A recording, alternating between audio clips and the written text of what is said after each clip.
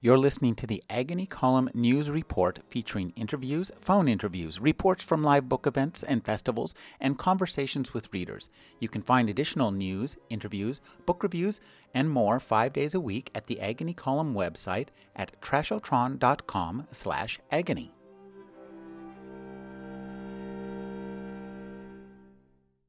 The justices built their judicial philosophies on the foundation of their prior lives.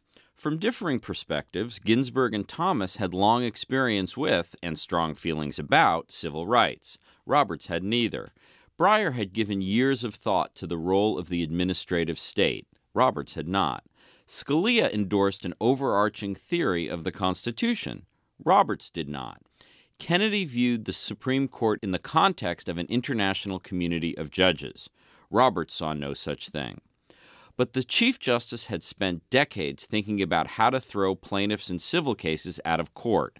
The faster, the better. Civil procedure, so dreary even to most lawyers, was for Roberts the surest route to victory for his political side. One of Roberts' fellow conservatives on the D.C. Circuit used to offer his law clerks a small cash bonus if they could find a procedural issue in any case that would allow the court to dismiss the action. Roberts provided no such cash incentives, but he shared the impulse. The real-world implications of these procedural roadblocks were clear. With so many barriers at every stage of the process, plaintiffs' lawyers hesitated before bringing new cases or did not bring them at all. The costs and risks were too high. Legislative efforts at tort reform, like limits on punitive damages, compounded the difficulties for plaintiffs. If claims could never get to trial because of procedural barriers, there would be fewer cases brought in the first place. This was especially true in civil rights cases, in public law cases, in Shea's phrase, because these ambitious undertakings had the greatest procedural vulnerabilities. The defense bar understood these economic realities and, with a sympathetic judiciary, pushed to capitalize on its advantages. As a lawyer and judge, Roberts was more skilled at this kind of work than anyone, all of which helps explain the fate of Lilly Ledbetter. Jeffrey Toobin is a staff writer at The New Yorker, senior legal analyst for CNN, and the author of Opening Arguments, The Race of His Life, A Vast Conspiracy, Too Close to Call, and The Nine. His new book is The Oath, The Obama White House, and the Supreme Court. Thank you for joining me, Jeffrey. Hi, Rick. In these two books about the Supreme Court, and I think in all of your books, you're doing something really interesting. You're writing about current events and documenting current events, but for, I think, and from the perspective of history, future historians. You're writing the kind of books that you'd like to have about what was happening 150 years ago. Well, that's the goal. I mean, I'm glad you see that as what I'm trying to do, because I think it is. You know, it is obviously recent events that are the subject of this book, but my attempt is to do something that is beyond daily or weekly journalism with it, to try to put recent events into broader historical context, at the same time bringing out the narratives, the stories of the people involved that might not be so obvious in the day-to-day rush of events. That's what I think is so compelling about both of these books. For all of the insiders, information, and all of the fantastic insights that you give us, they really both read in a very real sense like political thrillers. And I think the narrative aspect that you create is absolutely superb. Well, that's nice of you to say. That is really my goal. I mean, I am ever aware that people have lots of demands on their time, and if something is boring, no one is going to read it, no matter how worthy it might be. So I am always trying to think of making issues real in the context of stories. I mean, they have to be either the stories of the plaintiffs involved, but more often the story of the justices and their evolution as human beings and public figures. This is the story of the justices and also the institution itself. And one of the things I think was that struck me that kind of at the core of the documents of the events you're documenting and the events that shape the people are these two kind of societies that formed back in the late 60s or 70s. On one hand, we had an entire long history of legal schools that tended towards a liberal bent. And out of that, of course, there was a kind of a reaction creating the Federalist Society. And then going back against that were the critical legal studies. I'd like you to tell us a little bit about those two different entities and how they have fared. Well, these parts of legal life actually have had very significant impacts in the real world. Starting in the 60s, the political ferment that led to the counterculture, that led to the anti-war movement, was very present on campuses, including law schools. And there was a movement for legal change that spurred the Warren Court. I mean, obviously the Warren Court was liberal to start with, but there were a series of law professors and law students who said, look, the law has to push the society in a more equal direction. Starting in 1980, with the election of Ronald Reagan, there was a serious backlash to that. And part of that backlash was the formation the following year of the Federalist Society, which is a group of lawyers, conservative in orientation. And around that time, Edwin Meese became a senior advisor to Ronald Reagan in the White House and later Attorney General. And he said, look, let's have a conservative agenda for the courts, just as there had been a liberal agenda for a long time. Back at the law schools at that time, or in the 80s and into the 90s, there arose a movement called critical legal studies, which was a very far left movement influenced by European Marxist thinkers, by literary theorists. And it took the political left in law schools into a kind of faraway land that was very removed from people's day-to-day lives and even from the day-to-day business of courts. And legal liberalism sort of lost its influence, at least to a certain extent, in the real world, of course, combined with a more conservative moment in Washington with the long Reagan presidency.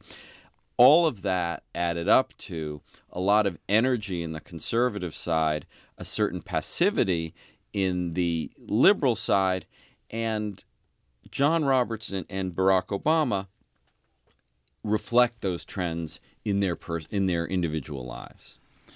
One of the things you do at the very beginning of the oath is to give a comparison between the two. You say one's this, the other's that.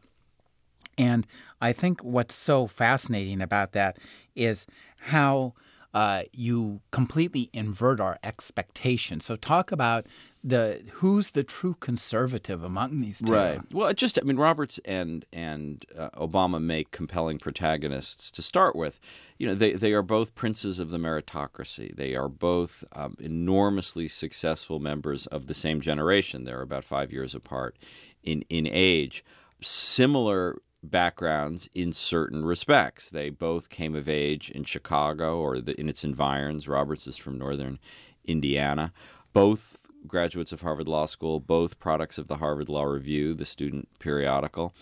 But when it comes to the law, they really are very different. And Roberts is a product of that conservative counter-revolution. He is someone who really came of age during the Reagan presidency, worked in the Reagan White House, worked in the Reagan Justice Department, and he is someone who wants to see the law changed from where it was during the Warren Court days. Ending racial preferences intended to assist African Americans, lower the barriers between church and state, expand executive power, speed up executions, and remove restrictions on abortion. Barack Obama was obviously a very successful law student, but someone who has not been particularly interested in legal change. He had the opportunity to clerk on the Supreme Court, but didn't. He is someone who believes that political change comes from politics, not from courts. And as a student, as a legislator, and even as president, he has not put a lot of emphasis on legal change. So it's really Roberts, the apostle of change, and Obama, the apostle of leaving things the way they are, a kind of conservatism. One of the things you do so well in both The Nine and The Oath is give us a great cast of compelling characters and take them through a series of changes both in their characters, and what's so fascinating is that the changes they make in their personal views and their personal perspectives have this enormous impact on all our lives. And I'd like you to just talk about what you do is to make this all extremely clear to us as readers. We read this, and it reads like a very clearly written, superbly plotted legal thriller. Well, that's nice of you to say again, but one of the big themes in American politics, maybe the biggest theme of American politics in the last 40 years, I think, is the evolution of the Republican Party, specifically the disappearance of moderate Republicans. And that phenomenon, which is so evident in the Congress, is very evident at the Supreme Court as well. And as we sit here in 2012, it is worth remembering the last three justices to leave the Supreme Court were Sandra Day O'Connor, David Souter, and John Paul Stevens. Three more different people you will never encounter. O'Connor, this tall, charismatic former politician from Arizona. Souter, shy, reclusive bachelor from New Hampshire. Stevens, a wily antitrust lawyer from Chicago. But the three of them had something very important in common. They were moderate Republicans who left the Supreme Court totally alienated from the modern Republican Party. And moderate Republicans who dominated the Supreme Court in the 60s, the 70s, the 80s, and the 90s have disappeared from the Supreme Court. And the court is now a much more conservative institution because there are 5 Republicans and 4 Democrats, and the 5 Republicans really represent the modern Republican Party. Let's talk about one of the characters you create so well across these two books, Judge Thomas. He is a fascinating man. Has he really not asked a question in 6 years now, that would be? It would be 6.5. February 22nd, 2006 was the last time Justice Thomas asked a question, which is both revealing but kind of unfortunate because this has come to dominate his public reputation, this bizarre insistence on never asking questions, especially in the context of a court where the 8 other justices are highly engaged in oral argument. And I think it underlines the one of the many paradoxes of Thomas's tenure, because he is at once among the very most popular of the justices on the court. He is very well-liked by his colleagues. He has been influential on the court as a conservative thinker. Several of the court's most important recent decisions, like on gun control or Citizens United, or even nearly the healthcare case, had their roots in early Justice Thomas opinions. But he has never gotten over the Anita Hill controversy, and his anger is evergreen on the subject. And this bizarre insistence on not asking questions, I think, is a kind of screw you to the legal pundits, present company included, so that you think you're going to embarrass me into asking questions. Well, I'll be damned. I'm not going to ask questions. And there's this sort of weird standoff that continues. You write very entertainingly that he denounced self-pity and pitied himself. Well, that's right. I mean, he's very he's very, part of his attitude about civil rights is he comes out of this tradition starting in the 19th century with Booker T. Washington of self-sufficiency, and we don't need help from the government or anyone else. Integration, he feels, has been a mixed blessing at best. He believes that all black institutions had been very successful without integration. But at the same time, he feels terribly victimized by the scrutiny he got during the Anita Hill hearings and some of the coverage he's gotten since then. So there's this paradox of self-confidence and self-pity. One of the things I think that is so interesting about this book is the way that we see the as you say, it just takes one justice to change the court, the entire court. And I think that's such a fascinating observation. Well, it's true in a political sense, but it's also true even outside of politics. Byron White, who was on the court for 30 years, used to say that when you change one justice, you change the whole court. Now, with the court so politically polarized between liberals and conservatives, the replacement of the last two justices, Sotomayor and Kagan, for Souter and Stevens, has not changed the political makeup of the court very much, but the institution changes. The court is younger than it was. There is now a real division in the court between the four justices in their 70s, two Republicans and two Democrats, the two justices in their 60s, and the three in their 50s. I mean, the court is going through a generational shift. We don't know how fast that will take place, but the difference between Elena Kagan, who's 52, and Ruth Bader Ginsburg, who's 79, is really considerable. I'd like you to talk about creating these characters, because you go through each the way you tell your story is really riveting. You'll give us a starting point, then you'll ratchet back and show us how these justices got to those points. And I'd like you to just talk about constructing these books, because they're very, very well constructed. As I say, they read like thrillers, and that can't be easy given the mountain of daily data that comes out that you yourself even are reporting on. Right. Again, thank you for the compliment, but that's something I think about a lot, structure, because there are several things happening at the same time. The biggest is sort of the evolution of the court as an institution. That is the chronological story, which is at the heart. How the court is a more conservative institution than it was in 2006 when Roberts became Chief Justice.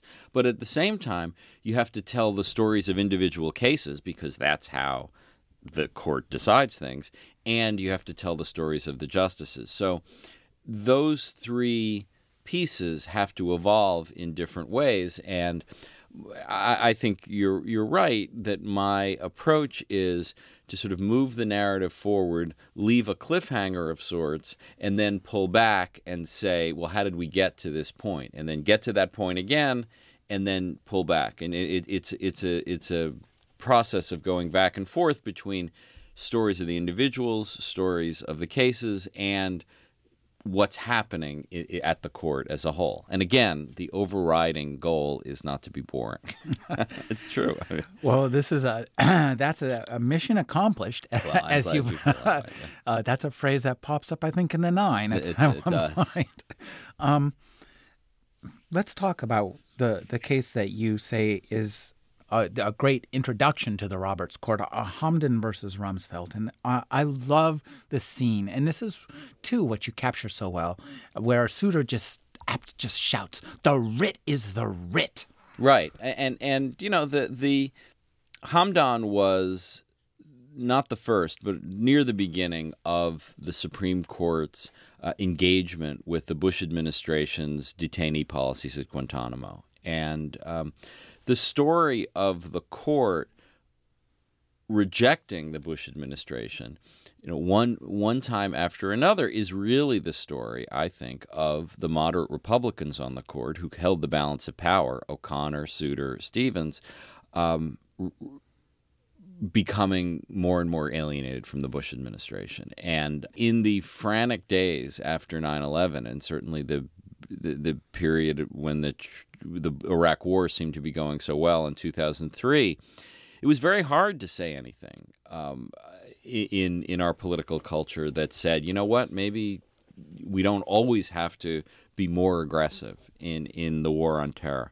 And it's really a rather heroic story on the part of the court of, to a certain extent, leading, but also following the country as harder questions began to be asked about how we were behaving in the interests of national security. One of my favorite characters in this book is Sandra Day O'Connor.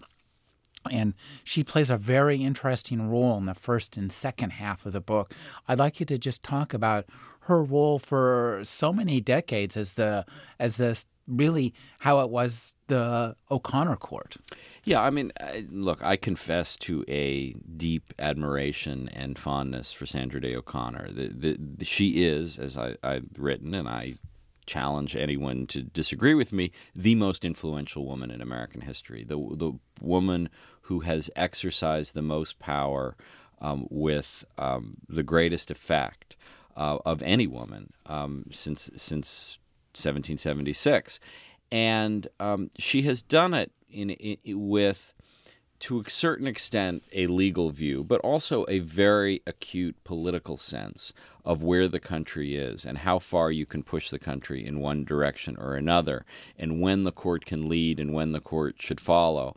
I certainly don't agree with everything Sandra Day O'Connor did as a Supreme Court justice. I certainly did not agree with her vote in Bush v. Gore, but I think her alienation from the Bush administration is really the story of the Republican Party's evolution to the right and the problems that the Republican Party has had holding on to the center since the Bush years. One thing I found myself rather surprised by as I read both the Nine and this book was how, I guess, kind of likable Antonin Scalia was.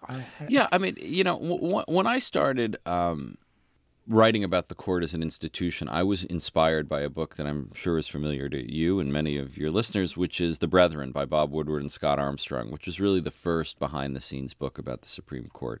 And that was a book published in 1979, a long time ago, that talked about how there was so much internal tension on Warren Burger's Supreme Court, that a lot of the justices didn't like each other. They certainly didn't like Burger.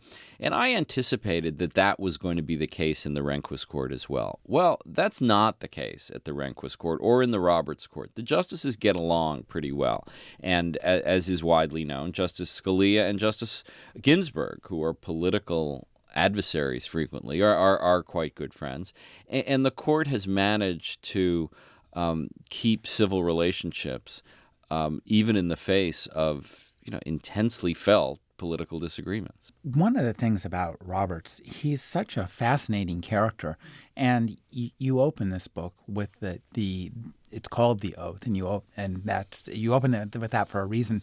And I think one thing you do very well in this opening is give us a portrait of a man who has an amazing memory and then manages to somehow forget 3 short lines. Well, it's, one of the things I love about being a journalist is that, you get to sort of watch history unfold. But one of the things that's not so great about being a journalist is that the circus moves on very quickly, and then stories get forgotten. And one of those was the botched oath, which, obviously was January 20th, 2009. And everybody remembers there was a mistake, but I decided to go back and see what the heck happened. Why did this happen? And there's really a story there, and that's the prologue of the Nine. A lot of people at the time thought, wow, Roberts just sort of blew it off. He didn't prepare, and that couldn't be farther from the truth. John Roberts prepared so much, rehearsed so much, that at one point his wife said to him, at this point the dog thinks it's the president. Even more peculiarly, what happened was Roberts and his top aide went over the oath very, very carefully and divided the words how it would be administered. And they put it on a card, which they sent in an email to a secretary on the congressional committee that was supervising the inauguration. But that secretary either didn't read the attachment, deleted it, forgot about it, ignored it, but never forwarded it to Obama's transition office. So Obama arrived at the Capitol on January 20th, not knowing how Roberts was going to divide up the words. And if you listen to the YouTube of the inauguration, as I have about 200 or 300 times, what you see is Obama interrupted Roberts. I, Barack Obama, do solemnly swear. He said he didn't let Roberts finish, do solemnly swear. That uncharacteristically flustered Roberts. And the next line, will faithfully execute the office of President of the United States, was totally messed up by Roberts. He just got flustered and messed it up. And that's what happened, and that's the problem, and that's how ultimately why they decided to do it again the next day. One thing that's so interesting I found was how tense that you managed to make history seem. We all know what happened throughout pretty much this entire book if we've been conscious.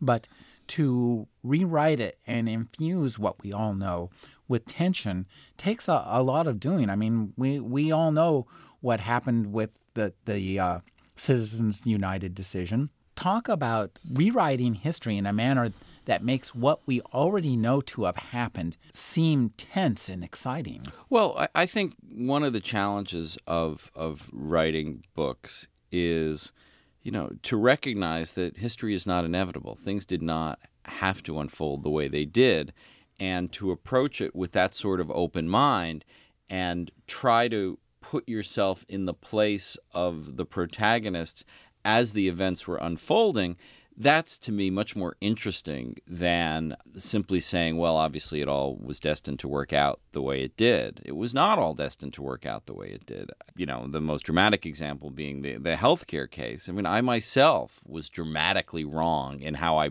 predicted it would come out. Now, fortunately, I got to do more reporting after the decision in June, but all of these issues, all of these cases, it was not clear. It was not clear who was going to be nominated to the Supreme Court. Obviously, we all know that Sonia Sotomayor and Elena Kagan were nominated, but these were decisions that Barack Obama had to make, and he could have made alternative ones.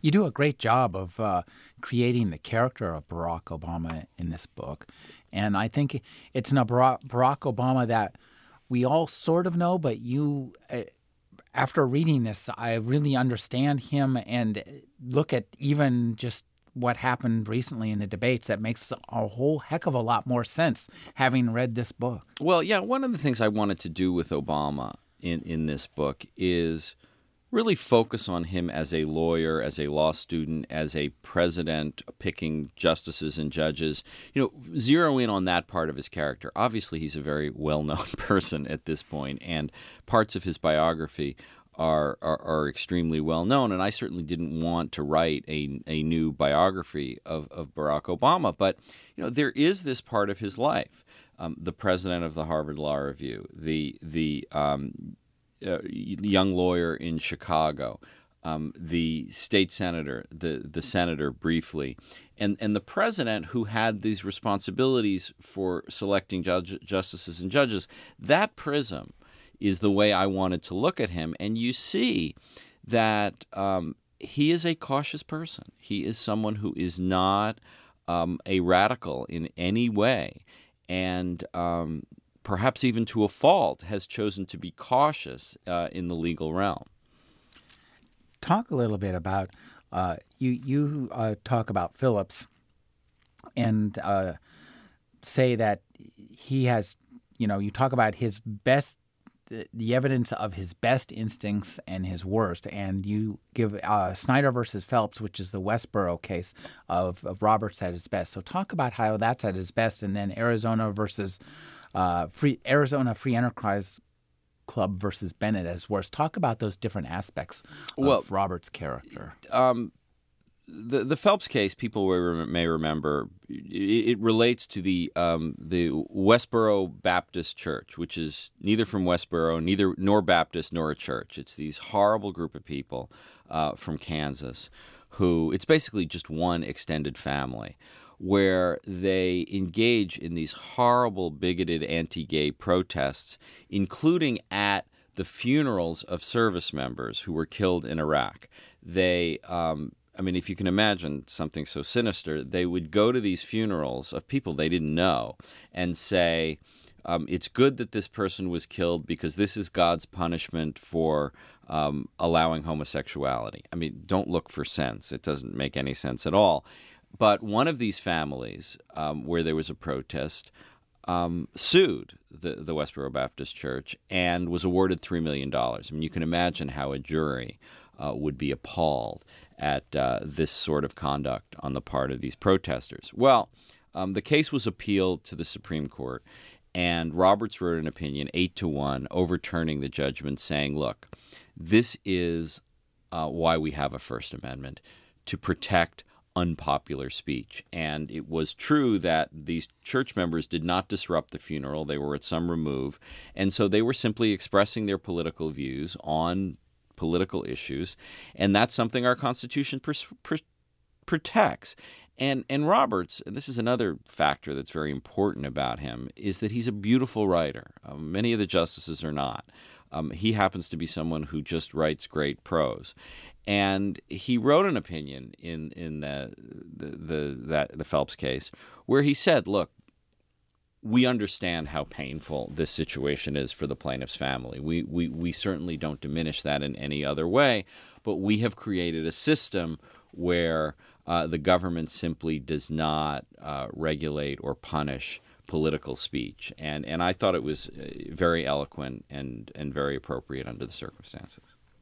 One of the biggest victories for the conservative Republicans who these justices essentially represent is Citizens United case. So talk about that, because you do such a great job of setting up this case. As you say, it contains the great themes of Supreme Court history dating back to, the 1930s and 1900s. Even before, to the turn of the last century. I mean, Citizens United is just it's a great, rich subject for me because it is obviously just very important in and of itself. I mean, it has transformed the way political campaigns are financed in America, and that's obviously a very big deal. So it's important on its own terms. But it also fits into so many interesting themes in the history of the Supreme Court, and so many of the individuals involved had key moments in that case. It was Elena Kagan's first case she ever argued. She was the Solicitor General. It was the first case that Sonia Sotomayor heard as a Supreme Court justice. It was John Paul Stevens, essentially his farewell to the Supreme Court bench. It was David Souter's what almost drove him off the court. And it was the only case in 10 years that was re-argued. So there was a very interesting behind-the-scenes saga involving the court and Citizens United. And it was a very clear intersection of legal abstractions and low-down dirty politics. This was a decision that helps Republicans. Everyone knows it. Everyone knew it then. And that is something you can't ignore when telling the story. Talk about one of the things that I thought was so interesting was his stroke of genius that put the liberals in a box. And this really peeved Stevens, was it? I believe. Well, Souter and Stevens at different times. Souter in particular, yeah. And didn't Stevens write a 99-page? He wrote a 90-page dissent. What made the case so significant was that the actual facts of the case were very peculiar and very limited. Just to tell them briefly, the nonprofit group named Citizens United made movies. They made politically oriented movies, one called Hillary the Movie, which was very critical of Hillary Clinton, and it was broadcast, or they wanted to broadcast it during the Democratic primaries in 2008. Well, the FEC, the Federal Election Commission, said under the McCain-Feingold rule, you can't do that. Because it's like a political commercial. And McCain-Feingold limits spending by corporations, including nonprofit corporations, in the period right before elections. Well, they could have decided this case on very narrow grounds. They could have said, well, this was a nonprofit. This wasn't really a political commercial. It was more like a film. Instead, the conservatives used Citizens United to rewrite 100 years of Supreme Court precedent. And Souter, in particular, was just appalled at the procedural gamesmanship of how Roberts and Company turned this relatively minor case into a revolution in campaign finance. And he was getting ready to blow the whistle in a really kind of ugly way. And wash some of the court's dirty laundry in public. But Roberts had the genius idea of saying, okay, well, you think we did this unfairly. We sort of sandbag you. We are going to re-argue the case. We are going to hear the whole argument all over again, but inform everyone that we are thinking of doing a major change in the law. So there'll be no sandbagging involved. Brilliant stroke of gamesmanship by Roberts, reaching the same result he was always going to reach, but doing it in a way that sort of cut the procedural argument away from the more liberal members of the court. Undoing this 100 years of precedent, this is a big deal for these conservative conservative justices.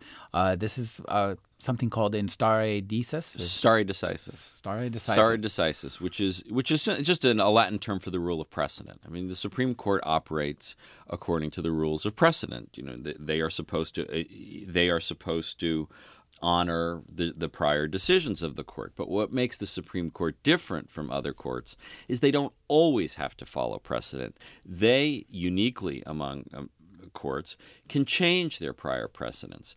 They say they don't like to do it very often, but liberals like to get rid of conservative precedents. Conservatives like to get rid of liberal precedents. And here we had a situation where the Roberts Court didn't just get rid of minor precedents, but major precedents that the court had been honoring for decades about when Congress can regulate campaign contributions and campaign speech. And the implications are really dramatic and serious. We're living through those even as we speak. Absolutely. As we speak. One thing I thought was really interesting was your observation that Thomas and Scalia are interested in essentially an 18th century version of the law. And I thought, my God, that's frightening. Well, but that's originalism is something that's been talked about a lot in recent years, and that's their judicial philosophy, which is that the Constitution should be interpreted as the words were understood when the Constitution was ratified in the late 18th century. That unless you follow precisely the intent of the framers, judges are simply making it up. There are no restrictions. So Thomas and Scalia believe in what's called originalism. And, my favorite response to originalism actually came from Samuel Alito, who is obviously no liberal. But there was an argument in a case out of here in California a couple of years ago about California passed a law that said violent video games had to be labeled in a certain way. And Scalia was asking the lawyer a series of questions about that, and finally Alito jumped in and said, what I think Justice Scalia is asking is, what did James Madison think about violent video games? Did he enjoy them? And I think that really captures some of the problems of originalism, which is that it's very difficult to view the precise understanding of the framers as binding when they couldn't possibly anticipate the kinds of questions that have come up, whether it's about violent video games or wiretapping or drone strikes or patent cases, all of which come out of a country that's almost unrecognizable from the 18th century. You just mentioned Thomas, and there's a picture in this book of Ginny Thomas at a Tea Party rally wearing like a little blue Corona. It's green. It's the statue. It's like a Statue of Liberty foam hat. Yeah. Yeah. And I thought that what an interesting character. It's a funny picture. Well, and this became a big deal in the lead up to the healthcare case because, Ginny Thomas has been a political activist for decades. She has been a conservative activist since before she met Clarence Thomas in the 80s. And during the Obama presidency, she became very outspoken in opposing the healthcare plan in particular. And a lot of people, Democrats, started saying that Clarence Thomas should recuse himself because he had a conflict because she had been so outspoken on the subject. I actually think Thomas was right to stay in the case. I don't think he should have recused himself because, this is her career. She is a political activist. She's been one since before she even met Thomas. They had no financial stake in the outcome of the case. And, I think it was quite obvious the reason they were trying to get them off the case, trying to get Thomas off the case, is because they knew how he was going to vote. This was not about ethics. This was about his substantive views. And that's one of the things I don't like about Washington. They tend to sort of camouflage substantive disputes into fake ethical controversies. And I think this was really a fake ethical controversy. talk a little bit about the healthcare debates and the healthcare decision. This was like a very slow motion kind of train wreck that we could all see coming, and the justices surely must have seen it as well. Well, it's just an amazing drama. The core of the controversy was over the individual mandate, the requirement in the Affordable Care Act that individuals buy health insurance. And that had been a Republican proposal for years. And no one had ever suggested it was unconstitutional. But once Obama proposed it, there started to be this momentum to argue that it was unconstitutional. And that wound up leading to several lower courts striking it down. And so there was this incredibly dramatic confrontation in the Supreme Court, 3 days of arguments in March, where it certainly appeared, to me certainly, that the court was going to overturn, that the 5 Republican justices were very hostile to the law, and didn't turn out that way. Well, talk about reporting on that, making predictions, and then having to deal with the reality of things, and the difference between your work as a reporter and how that feeds to and feeds back from your work as a writer of these longer, more permanent pieces. I work in different mediums. I write books, I write magazine articles, but I also work for CNN. And one of the things we do at CNN, and we're very proud of it, is we do breaking news. And I'm the legal analyst, and it was my job to analyze the arguments. And I went out on a limb based on seeing a lot of Supreme Court arguments. I said that I thought they were getting ready to overturn the law because the 5 Republican justices had been so hostile to Donald Verrilli, the Solicitor General, defending the law. And, I got a lot of attention, and I played the game and I took my chances, and I was wrong. And I cheerfully admit that, and I've been eating humble pie and crow about that ever since. What I was able to do to write The Oath was to go back and figure out, well, why did Roberts, for the first and only time in his career as Chief Justice, join with the 4 liberals in a 5-4 case? And I think it's an interesting, complicated story that Roberts, sees himself not just as any justice, but as the Chief Justice, and he sees himself as the custodian of the court's public reputation, and he sees. He does not want the court to be seen as just another place where Democrats and Republicans fight, just like a 9-member House of Representatives. And the other 4 conservatives kind of overplayed their hand. They didn't want to just strike down the individual mandate. They wanted to strike down the whole law. And Roberts knew that this would be seen as the third in a trilogy of Bush v. Gore in 2000, Citizens United 2010, the Obamacare case in 2012, where 5 Republicans trashed 4 liberals, and he didn't want to see the court portrayed that way. So he found a way to uphold the core of the law under this novel argument that had not really been discussed much during the case, that it was a legitimate use of the Congress's taxing power. I think what's so interesting about your observation is that you say that Roberts, and this kind of goes with your observation too, that he has a literary style, that Roberts is in it for the long game, and that you think that in the long game this may not prove to be as much of a problem for the Republican and conservative majority as it appears to in the moment. Well, certainly it was a short-term loss. I mean, the Republican Party has done everything it possibly could to overturn this law, including not have it be passed in the first place. So it was a short-term loss for the conservative movement. But I think Roberts successfully got the Supreme Court out of the 2012 presidential campaign. It has not been an issue, and I think that's a good thing from his perspective. He has given himself the political space to remain as conservative as he wants to be in many, many future cases, because he is now insulated from the charge that he is a political hack. And the court preserves his reputation as at least somewhat apart from the day-to-day politics of what's going on in Washington. And all of that, I think, contributes to the long game that he's playing. Talk about some of the next chapters in the long game, some of the upcoming decisions that you see as being particularly interesting. We're here in California, Prop 8. It's now right. a play. Yes. I mean, well, Civil rights is going to be very big this term.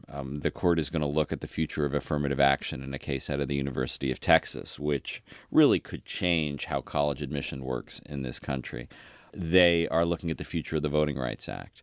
And there are two cases relating to same-sex marriage, the Proposition 8 case and the Defense of Marriage Act case, the DOMA case, which the court may decide to review either, both, or neither of those. And those are particularly interesting, I think, because they present different challenges on essentially the same issue of same-sex marriage. Have either of those been granted cert? No, they haven't granted cert on either one. They're both pending, so we don't know whether they're going to grant or deny. We should know that in the next month or so.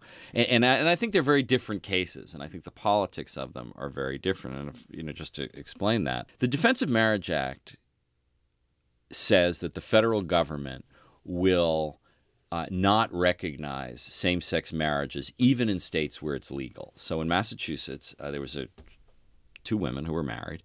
One of them died. Under IRS rules, surviving spouses usually get the other spouse's money tax-free. But because of DOMA, the surviving woman had to pay taxes on that money.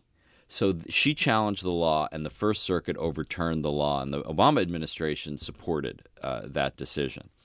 The Proposition 8 case is very different. That's a case which basically raises the more profound question of, under the Equal Protection Clause of the 14th Amendment, is it permissible to deny gay people the right to get married? That case potentially could result in every state in the union being required to offer same-sex marriages. I think the court, even the justices who favor same-sex marriage, are going to be very wary about ordering every state in the union just like that to grant same-sex marriages. I think they know how politically incendiary that would be. And my guess is they will deny cert in the Prop 8 case, let same-sex marriage become legal, as it would in California, and thus let it develop on a state-by-state basis. The DOMA case is very different. The DOMA law only applies in states that already have same-sex marriage, so they would not be imposing it in any way. And I think Justice Kennedy, who has been the swing vote in this area, tends to be pretty liberal on this one issue, and I think he'll vote with the liberals to overturn DOMA. One of the things I think that's so interesting in the way you describe the court is that you describe it not as much as the Roberts Court or the Rehnquist Court, but as the O'Connor Court and the Kennedy Court. And I think that this is a very astute observation. Well, there are only certain justices whose votes tend to be in play on any given case. The views of most of the justices are very predictable. In the current court, the four conservatives, Roberts, Scalia, Alito, and Thomas, tend to vote together most of the time. The four liberals, Ginsburg, Breyer, Sotomayor, and Kagan, tend to vote together most of the time. That leads people to describe Anthony Kennedy as a moderate. I think that's not really accurate. He actually is sort of extreme in his views. He just has unpredictable enthusiasms, and one of them appears to be gay rights, although, as we saw in the healthcare case, he lined up with the most conservatives in that area. So he's mercurial. He's not moderate. You mentioned the 14th Amendment, and there was just a little tantalizing thing in this book that I thought that just really caught my attention, where one of Obama's law professors had said that perhaps the 14th Amendment might apply to economic equality. Well, that was an idea in the far off liberal days of the 1960s, where liberals were trying to come up with theories that were move the society in the direction of equality. And obviously, when you have a case like Brown v. Board of Education, it says that you cannot segregate public schools anymore. You cannot say blacks go here, whites go here. Well, they started pushing that direction. They started pushing that theory, and they said, well, what about other areas of inequality? Is it constitutional to have school districts that some are very rich, some are very poor? That led to the idea that, well, is it constitutional that some people are so much poorer than others? Now, I hasten to add that movement for economic equality as guaranteed by the 14th Amendment, it never really got off the ground, because even the liberal justices were never willing to go that far to say that there was some sort of constitutional right to economic equality. But it just shows how ideas in the academy can sometimes shape what goes on in the real world. You have so many fascinating stories in this book, and I think that one of the things that is so interesting about this is the way that you give us a story arc with Roberts, at the head and tail of it. So just talk about telling that kind of story and keeping it, almost like a novel. Right. Well, I view the justices as characters. They are characters. That's how I think of them. And, characters are not static. Their lives change. Their views change. John Roberts has learned to become the leader of a court. Ruth Bader Ginsburg's husband died. And, that affects whether she leaves the court or not, because, now she's a widow and she could only look forward to an empty apartment where she lives. That might lead her to stay longer. I mean, these kinds of issues matter at the Supreme Court. And, it's very important to me to treat these justices as human beings, not as sort of the embodiment of legal abstractions. I've been speaking with Jeffrey Toobin. His new book is The Oath, the Obama White House and the Supreme Court. Thank you for joining me, Jeffrey. Great to join you, Rick.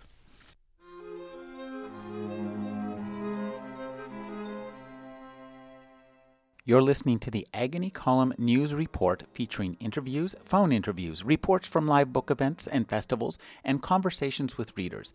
You can find additional news, interviews, book reviews, and more 5 days a week at the Agony Column website at trashotron.com/agony.